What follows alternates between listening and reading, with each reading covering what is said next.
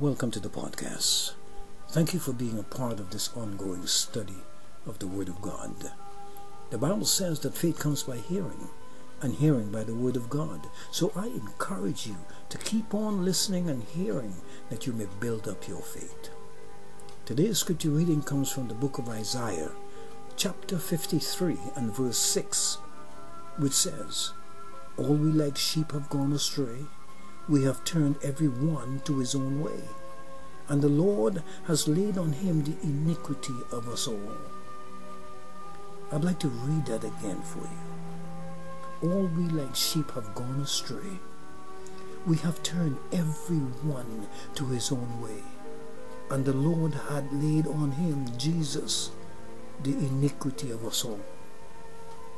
My friend, would you agree with me that something happened and the sheep went astray? And why did the Lord lay our iniquity upon Jesus? He had absolutely nothing to do with our iniquity. Well, those are the questions that I will attempt to answer for you today. Let's travel back in time to find out what may have scared the sheep and caused them to scatter. Perhaps it was the shepherd who had abandoned the sheep because he was afraid of something or someone. I want to use what Jesus said in John 10, verses 11 to 13, so that we may know who is the good shepherd and who is the enemy of the sheep. He said, "I am the good shepherd. The good shepherd gives his life for the sheep. But the hireling, he who is not the shepherd, one who does not own the sheep, he sees the wolf coming and he leaves the sheep and he flees. And the wolf catches the sheep and scatters them. The hireling flees because he's a hireling and he does not care about the sheep." Now let's look at the situation in the Garden of Eden. Adam and Eve are going about their business as the Lord had instructed them. Then the devil appeared, pretending to be the carrier of good news. News that will bring knowledge, wisdom, and understanding and prosperity.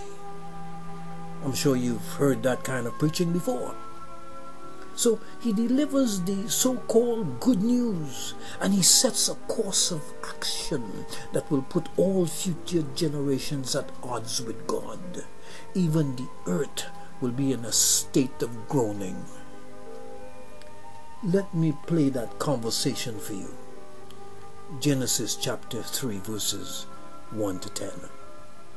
It says, "Now the serpent was more cunning than any beast of the field which the Lord God had made. And he said to the woman, Has God indeed said, You shall not eat of every tree of the garden?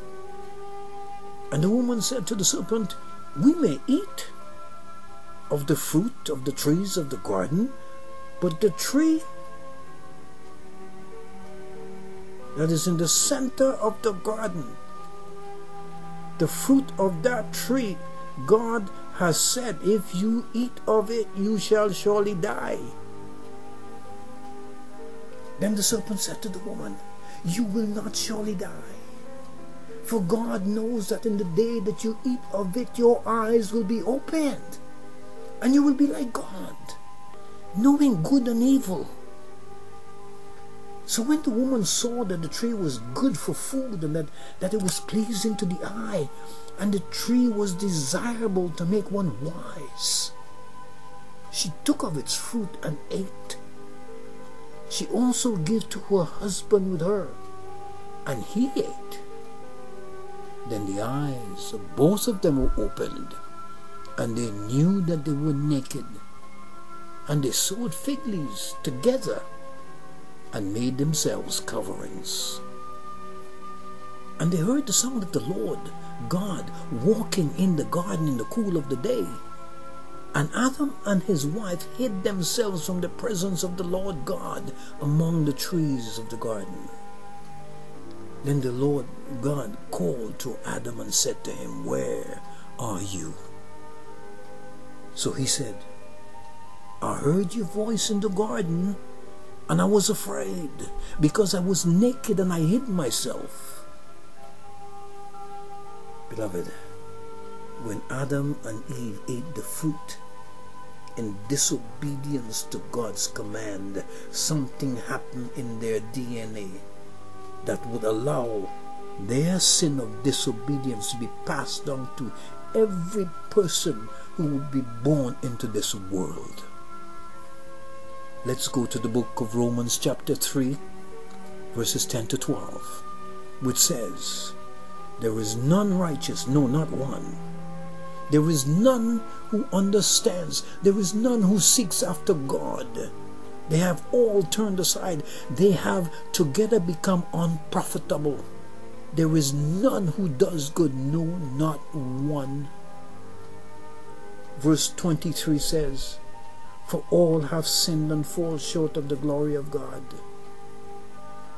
Here is the proof of that generational curse that started with Adam.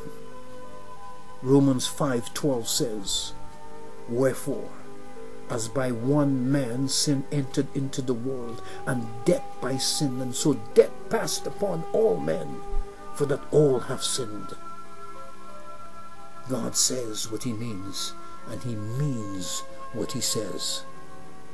In Genesis 2:16 and 17 he said, "And the Lord God commanded the man, saying, Of every tree of the garden thou mayest freely eat, but of the tree of the knowledge of good and evil thou shalt not eat of it. For in the day that thou shalt eat it therefore, thou shalt surely die." My friend, sin is disobedience to what God has said, and the punishment is death. Romans 6:23 says the wages of sin is death. Now let's go back to the garden at the scene of the crime. First of all, I want you to know that I am not a forensic scientist or a biologist or a genetic scientist, but I do have this notion that may seem reasonable. And as you know, there is nothing wrong with reasoning with the Lord. Isaiah 1:18 he said, "Come now, and let us reason together, saith the Lord. Though your sins may be scarlet, they shall be white as snow. Though they may be like crimson, they shall be as wool." So this is my hypothesis. When God created Adam, he placed in him a single-stranded molecule called RNA, which stands for ribonucleic acid, and contains a sugar called ribose. God was quite pleased with Adam as his friend and as someone he could talk to during the cool of the day. And so we see in Genesis 3:8 that reproduction was not on God's mind, hence the single-stranded molecule. But then God thought that it was not good for man to be alone, so he made him a woman. Genesis 2:21 and 22. "And the Lord God caused a deep sleep to fall upon Adam, and he slept. And he took one of his ribs, and he closed up the flesh instead thereof. And the rib which the Lord had taken from the man made him a woman, and brought her unto the man." Now God has reproduction on his mind. Genesis 1:28 says, "And God blessed them. And God said unto them, Be fruitful and multiply, and replenish the earth, and subdue it, and have dominion over the fish of the sea, and over the fowl of the air, and over every living thing that moveth upon the earth." Because plans had changed, God had to modify the RNA into a double-stranded molecule called DNA, or deoxyribonucleic acid. It is in this DNA that we find all the genetic coding and information that pertains to life: character traits, and the like. What's interesting about DNA is that it has lost an oxygen molecule from one of the carbons in the ring. I believe, and again, I am reasoning with the Lord, that His word was present to replace that lost oxygen molecule. Have you ever noticed that when you put a lid over a burning candle that it goes out? The reason is because it was deprived of oxygen. The same goes for the DNA. It has lost the oxygen molecule, but because of the presence of God, it is kept alive. Beloved, we would not be alive without the presence of the Lord. In John 11:25 and 26, Jesus said, I am the resurrection and the life. He that believeth in me, though he were dead, yet shall he live. And whoever liveth and believeth in me shall never die. Do you believe this? My beloved friends, I want you to pay close attention to what I'm about to say. When the devil tempted Eve and she came in agreement with him, she removed God's presence from her DNA. And then the deoxy process began. There was no oxygen present to keep the light burning in her soul. The dimming process had begun, and soon life would be gone. The wages of sin is death, my friend. But the gift of God is eternal life through Jesus Christ our Lord. There is hope for a new life in Christ, but the iniquity had to be dealt with. Isaiah 53 verses 4 to 12 gives the answer which only one man could provide. The man Christ Jesus, who gave himself a ransom for all, to be testified in due time. Jesus, the suffering servant, the Redeemer of the world. In John 10:14 and 16 and verse 17, he said, I am the good shepherd, and know my sheep, and am known of mine. And other sheep I have, which are not of this fold. Them also I must bring, and they shall hear my voice, and there shall be one fold and one shepherd. Therefore doth my Father love me, because I lay down my life, that I might take it again. So Isaiah 53, 4 to 12 says, and I close with this, surely he had borne our griefs and carried our sorrows. Yet we did esteem him stricken, smitten of God, and afflicted.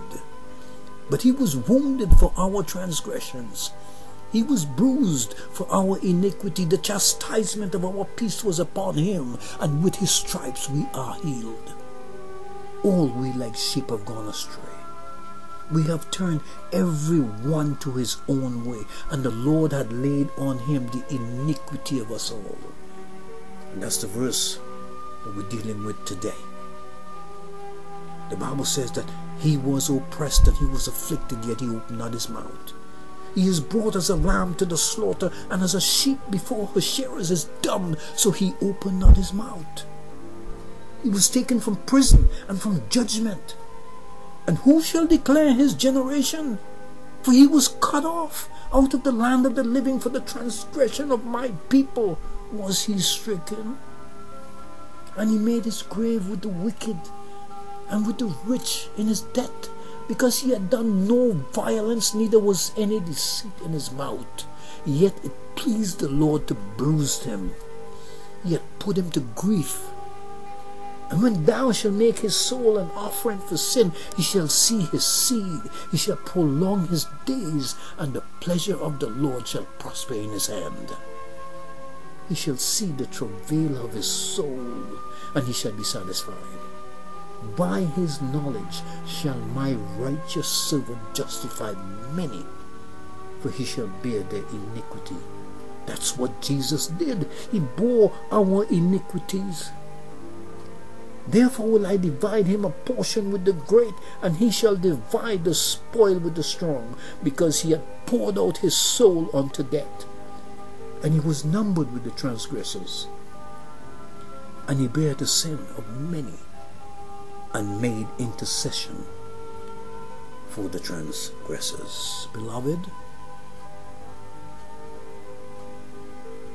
that's what it is. The devil may have caused you to be scattered.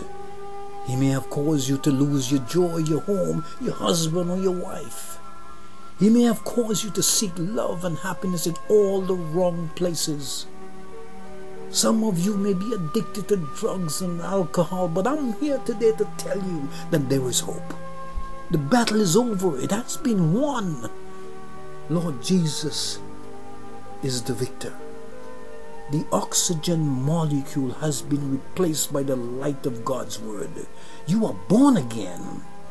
It is Christ in you, the hope of glory. You are now the light of the world. John 5:14-16 says, "Let your light so shine before men, that they may see your good works and glorify your Father which is in heaven." My dear friends, if you find yourself naked and hiding from God, rather than clothe yourselves with fig leaves, why don't you come and be clothed in God's righteousness? And you can do that by saying this simple prayer with me. Heavenly Father, I come to you in the name of Jesus. I confess that I have sinned against you, and I have lived a life that was not pleasing in your sight. Forgive me, Lord, and cleanse me from all unrighteousness. Precious Lord, I believe that Jesus died for my sins and rose again from the dead. And right now, I accept him as my Lord and Savior. And Lord, according to your word, I'll remind you, your word in Romans 10:9 declares all of these things. That if I will confess with my mouth the Lord Jesus and believe in my heart that God raised him from the dead, I shall be saved. And so I declare that I am saved. But help me, Lord, and fill me with your Holy Spirit. Amen. Beloved, I'd love to stay and talk with you some more, but I'm out of time. I want you to feel free to share the good news with us, that we may rejoice with you. Just hit the message tab and let us know. So till the next time, this is Anthony saying, Jesus is Lord.